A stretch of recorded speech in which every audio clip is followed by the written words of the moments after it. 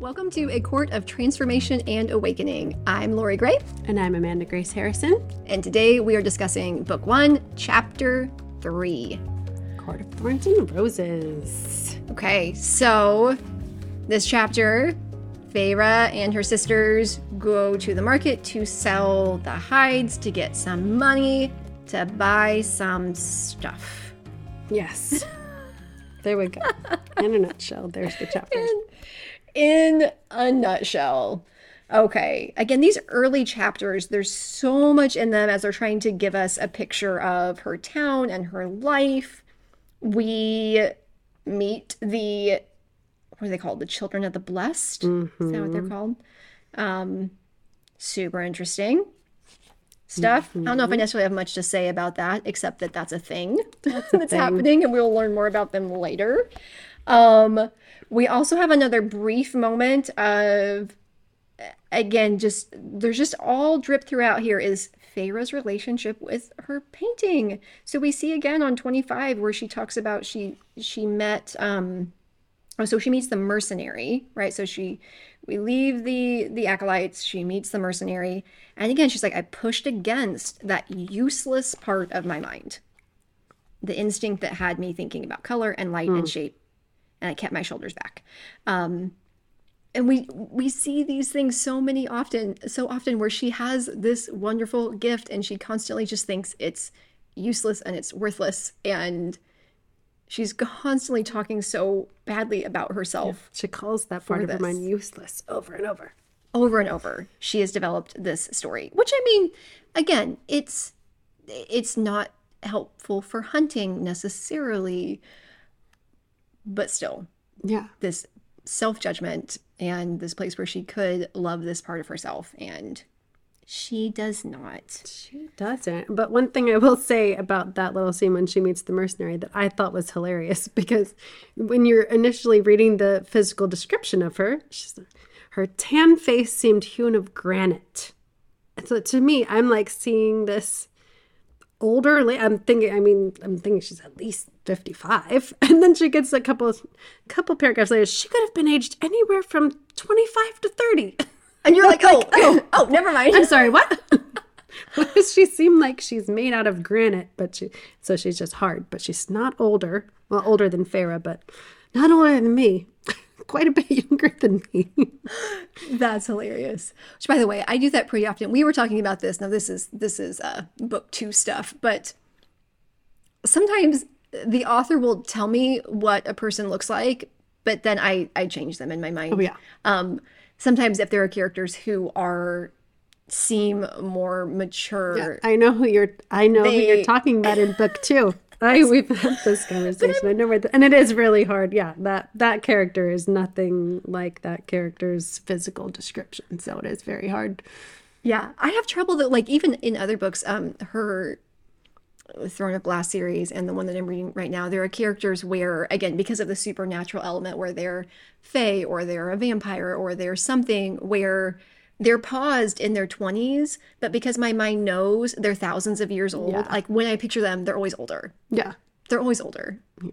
And I'm like, and then they'll have to go back and there'll be a description of how young they look. I'm like, oh, right, they're young. Just because they're 2000, they actually look 20. Right, but my brain just struggles with it. It always makes them more mature in my mind's eye because I just can't wrap my head around the idea of somebody being thousands of years old and looking 19. It is odd. 19. Okay, so interaction with this mercenary. So, Feyre offers her the wolf pelt, and she gives Feyre significantly more money than it's worth. To which Feyre replies, like, I don't need your pity. And instead, what we learn from this mercenary is it's more of a paying it forward. She's like, someone once did the same for me and mine at a time when we needed it most. Figure it's time to repay what's due. And I thought that was really significant. It definitely made me think about, so we talked about in, first chapter being in seasons where we are surviving, definitely not thriving. And when we're in those seasons, we often need some help. I'm not very good at asking for or accepting the help. It seems like you're either a person who's really good at asking for help and you're just that person who's always asking for help and gets help with everything, but you're kind of thought of as like that person who's like always needing help. Or you're like, don't want to be that person, so you just never ask for help. I can figure this out. I got Google. We're good now. I can ask Siri. I don't need help. I don't need help from anybody else. Isn't it funny? There's the extremes. It is. And yeah, I think somebody who's in a place of the ability to be in ownership, to control what we can control, to be a person who practices agency, and then also ask for help when we need it, I think it's a rare balance that most people don't get to, because our relationship with asking for help is so much born out of our own story and our own trauma and what we make it mean. Yeah. Right? Which I'm funny. I don't want to ask anybody else for help, but my husband probably wishes that I would ask him for help a little bit less. He's your safe place to Yes, ask for help. Well, okay. And so in the last episode, I talked about being a person that was like hypervigilant, especially when my nervous system was so dysregulated. I had such crushing anxiety over the simplest things. But learning new things technology wise, I briefly mentioned like buying things. Really would impact my nervous system to the point of like near hyperventilating. It just caused me so much anxiety. And sometimes I would just ask him to do it for me. Sometimes I'm like, can you go look up how to do this and learn how, and then just tell it to me? Please. But there were also times, even whenever I was learning to really teach my nervous system that it was safe to do these things, I actually would ask him, I'm like, okay, I'm going to sit down and purchase this thing online. Will you sit beside me? And I would be like, okay, this is our, and I would genuinely check, like, this is our address, right? He's like, uh-huh. And I'm like, and this is the right credit card, right? He's like, uh-huh. And I'm like, and I click this box, right? He's like, yep. And like, I just needed somebody to tell me I was doing it right, because I had such irrational fear that I was going to do it wrong. Yeah. And so I didn't have any problem asking him for help. And once my health started getting better, there was a time whenever I'm like, hey, I don't know how to do this thing. And he started very politely saying, I would love it if you would Google that and try. And then if you can't do it, I'm happy to help. Oh, my husband. Bless him. He's actually quite good with boundaries and Jeez, wouldn't that like be amazing if we all were? That's fantastic. He has like really from the get-go in our marriage. He like, I don't think he knew that word or what it looked like, but he like instinctively knew how to do boundaries. Yeah, that's awesome. It's kind of weird. I mean, I think probably, I don't know, this is a huge generalization, but I think men in general do not have the struggle with boundaries that women have. And that could be very wrong and sexist of me, but that's I know that everybody I know who even ever uses the word boundaries or thinks about that or has issues with it seems to be I think female. And it's that whole like women are spaghetti and men are waffles or whatever the heck that thing is, which is another one. No idea what you were talking about. It's my mother-in-law's language. May she rest in peace. Yes, she was all into women are spaghetti. Everything's like this, and then men are compartmentalized. They're waffles. I get it. Okay, so things go together. Okay, I really had no idea where that was going. I'm like, I am really confused here, but that's hilarious. Okay, women are spaghetti and men are waffles. Might be wrong, but waffles naturally have those boundaries where you can melt the butter and put the syrup in the little compartments. It is interesting. And I do wonder, like I said, and I think there's exceptions, but there are, if we look at the idea that, again, trauma, we talked about the nervous system, and that is passed down over, I've heard anywhere between 6 to 8 generations, depending on what you're talking about. So I say, I usually go with 7. But about 7 generations of what was actually unsafe is passed down genetically so that we don't die. Makes so much sense. It really, really does. And then you think about the difference between 7 generations back for men versus 7 generations back for women. So for women, speaking up, setting a boundary, like not to even get into the world of marketing, having an opinion. Like women who are trying to do online things in the world today in business.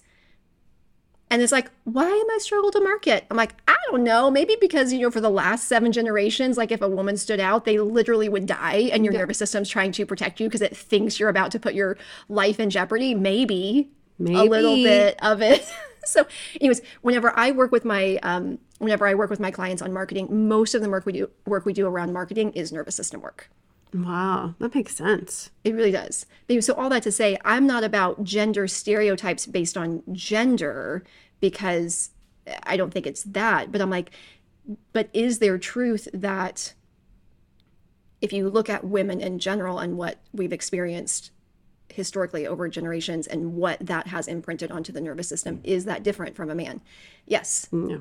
Yes, because men were supposed to be out in society. They were supposed to speak up. They were supposed to lead. They were supposed to do all these things. Yeah. And so they don't have the same level of, if you speak up, you may be ostracized or killed or kicked out or in danger in some way. So yeah, it is. Anyways, all that to say, I think that you actually are right on track because of the way that we've been socialized and what women have experienced in terms of trauma over the last several decades. Yeah.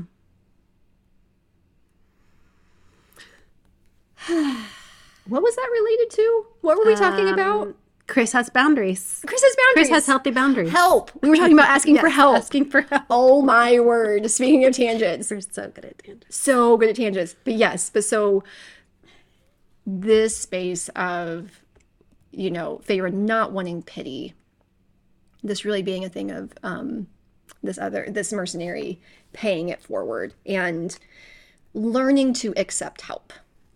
Not from my husband, who I feel safe over asking for, but from other people. And sometimes for me, like, it's not even been for me, like, asking for help. Like, I don't always necessarily need somebody to come over. Like, for me, it's been having needs and, yeah, kind of being willing to say what I need or to ask for things. So, for example, this week is my daughter's birthday. So fun. She turns 15. So Tuesday, we are driving her across the city to see a friend. Thursday, I have to drive from here all the way to the airport to drop my husband off. So both days are like super long drive days. We're going to be in the car a ton. And then she's seeing another friend on Wednesday for her birthday. And so it was the debate of, do we drive all the way to them? And they offered, like, do you want to drive her here or do you want us to drive there? And my instinct was to say, no, we'll drive to you. Always I want to do that. And I had to like stop and like recognize I did have like a little bit of an elevated heart rate. I felt a little bit of tension in my solar plexus to make a request of somebody else, but to actually say we actually have really long drive days on Tuesday and Thursday. If you could drive to us that day, it would be helpful. Like that was hard for me. Even though they were already offering, they gave you the open door. Offered. Like with the mercenary, she's offering her more money, which Feyre needs the extra money so bad. It's like, don't fight, don't ask why, don't. Who cares if it's pity? It's money. But they're just like, who cares if it's pity? It's money, right? But it's, which is what the mercenary says. No, but you need my money. You do need my money. Yeah. But anyway, so all that to say, being able to, ask for help and being able to accept it, it's such a deep thing for so many people, and I think it's really difficult. Which, by the way, actually ties into the next passage. So if you have any in the middle, I want to go back to it. Nothing. Okay, so after we meet the mercenary, we meet Isaac, Isaac Hale, and we get to learn about Feyre's relationship with him and what all of that looks like. And on page 31, she says, I couldn't say our lovemaking was particularly skilled, but it was still a release, a reprieve, a bit of selfishness. Okay. This word, selfishness. I'm like, this is not selfishness. Okay. It's genuinely not. And I'm like, the number of people for whom they put the label of selfishness on what they're experiencing in a way that is not true. Like, it's not what's happening. Like, but so many people use this word. And I've gotten to where I just like ask people, or we have to call it out. I'm like, okay, is it selfishness? Like, first of all, how do you define that? What does that mean to you? But most of the time, what this is people not believing that they're allowed to have needs. It's like, I have a need. Oh, and meeting that's like selfish. I'm like, when did that happen? Yeah. Because Like, it's not even, like, at least for me, selfish is like, okay, you did something that was good for you, but bad for others. It was the yes. selfish choice in that moment. But like, it's not hurting anybody unless, I mean, you could get into a lot of I mean, could she spend religious things about, like, oh, his future wife because they're not married, whatever. There's my Baptist mind going into a whole dialogue. Yeah, there, let's just but not go there. we won't go there. I mean, could we go with like, could Favor spend every single moment in the woods hunting for her family? She was taking time away from hunting, but still. And I think that's the way people do that. But like, I mean, her sisters are aloof. Her dad is checked out and depressed. Her oldest sister is like horrible to her. Like, they're barely getting by. And the girl would like a little human connection. Right? Like, that's, and I mean, and we can get into all of the actual specifics. I would rather bypass that and just talk like metaphorically. But metaphorically, the fact that she had a need for human connection and met that need is not what selfishness is. No, good point. I'm glad you noticed that. I didn't even notice that she called it selfish. I have like kind of the a life coach in you. There are certain words.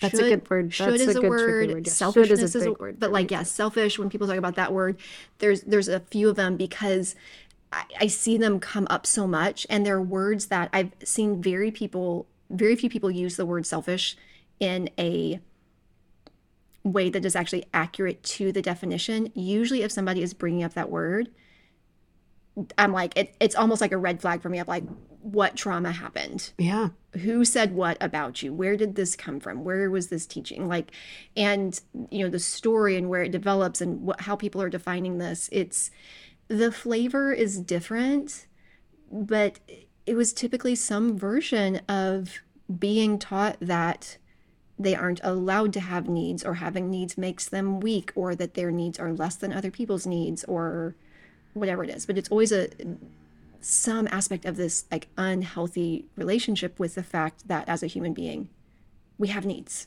And it's okay to meet them. Yes. Yes. Excellent point, Lori. I like that. Oh, Feyre. Oh, Feyre. So even though we can look at this and be like, okay, so maybe this isn't the healthiest choice in some ways. I don't like calling it wasn't selfish. Yes. Yeah. But I love that that shared understanding of how wretched our lives were and would always be. Back to this. Back to Feyre and her hopelessness. Back to her hopelessness. Back to that. But she still, I loved you. In the very next chapter, she she says, I wasn't yet desperate enough to ask him to see me after he was wed. So after he was wed, yeah. Right. I wasn't desperate enough yet, but meaning like that's in the back of her mind. She very well might try to keep this up after he's married, and that's fair. But she's got some self-respect here, Well, what I really thought was interesting, that I don't know if I noticed it in my first read, but just rereading it, I really was Feyre a week later. So he comes along, brings her these beautiful eggs. He left her feeling not quite so alone. A week later, I pulled him into that decrepit barn. Feyre, my goodness, he wasn't even putting the moves on her. She pulled him into the barn. That's different. Well, I think it tells us, that we start to see that, there is this character of, she's not unwilling to go after what she wants. And we see that show up later. And I think it's sort of one of those foreshadowing or glimpses into her true self and part of like who she is that's been sort of covered over with just being in this survival space. But we're like, she's not a timid creature. Not. Even though it seems like she is. Like she seems, but she's just not. Well, and part of it right now is like she's starving, she's tiny, she's she's in a place where there's so much like helplessness with all of this. But like we're like underneath there, there's a girl with some grit and with some spirit under there, man. There's some spirit, and like we're gonna get to meet her. Okay, last thing that stood out to me was that so after she decides, she's done at the market, Isaac's here, she'd rather hang out with him, so she's gonna go hang out with him, and she just gives the money to Elaine and Nesta and lets them go. So there had been all this discussion about who's buying what with the money, and Elaine and Nesta, they both had things that they wanted. Back in the last chapter, we learned, though, that, like, Feyre needs shoes more than anybody else. But actually falling apart. And she's actually going out into the snow every day to hunt for their food. And they just want new shoes because theirs have lost some of their sparkle. And it sounds like Elaine may have needed a cloak. But at the end of the day, she doesn't fight for what she needs. She doesn't even prioritize it. She gives them the money and lets them go to town and buy whatever she wants. And this is one of those things where, again, getting kind of metaphorical, the question I've asked people a lot of times, I'm like, okay, if you had a priority list, where do you fall on it? I'm like, are you even on page 1? Are we even on or page do you literally 2? just take yourself and as things get added, you just keep cutting and then dropping it back? Oh, whatever else. There's new things. I'm just going to keep moving me down to the bottom of the list. Right. And yeah, she had this relationship to having needs. So like if I meet my needs, I'm being selfish. I have stuff that I want, but if my sisters want stuff, like they get it first. And we're gonna start to see as we go on where that comes from. But it's interesting, the narratives in our mind that lead us to believe that we don't deserve to have our needs met. Yeah. And we're going to see hers, and we're going to see where they come from, and we're going to see sort of how she thinks of herself. But this moment right here for me was significant of what happens when we have things in our past, when we have that turn into narratives in our mind that lead us to believe that we don't deserve as much as other people. We don't advocate for our needs. They don't get met. And then our feet are cold in the snow. And then our feet are cold. Or something entirely different that's actually relevant to our stories. But yeah. So, all right, chapter 3. And then this is where we have the big break between. So all the way up to this point was just our history, our where Feyre came from. This is all of our context. And now stuff gets real. Dun, dun, dun. Because into the chapter, she's about to finally have the conversation with Nesta about Thomas Mandray. Yeah. I turned to her, opening my mouth. But there was a roar that half deafened me, and my sisters screamed as Snow burst into the room, and an enormous, growling shape appeared in the doorway. End of chapter 3. End of chapter 3. Bum, bum, bum. Yay! Well, thank you for joining us today on A Court of Transformation and Awakening. And if you haven't already, be sure to hop on over to ACOTAR, that's ACOTAA.circle.so, where you can tell us what you thought about this chapter and what your feedback and takeaways and how did you experience this? Probably different than we did. Definitely didn't probably think about selfishness for as long as Lori did, which is amazing. I love the way her brain works. And also while you're there, you can also look into all other fun stuff that we have going on there. And we look forward to seeing you there very soon. Okay. Bye, guys.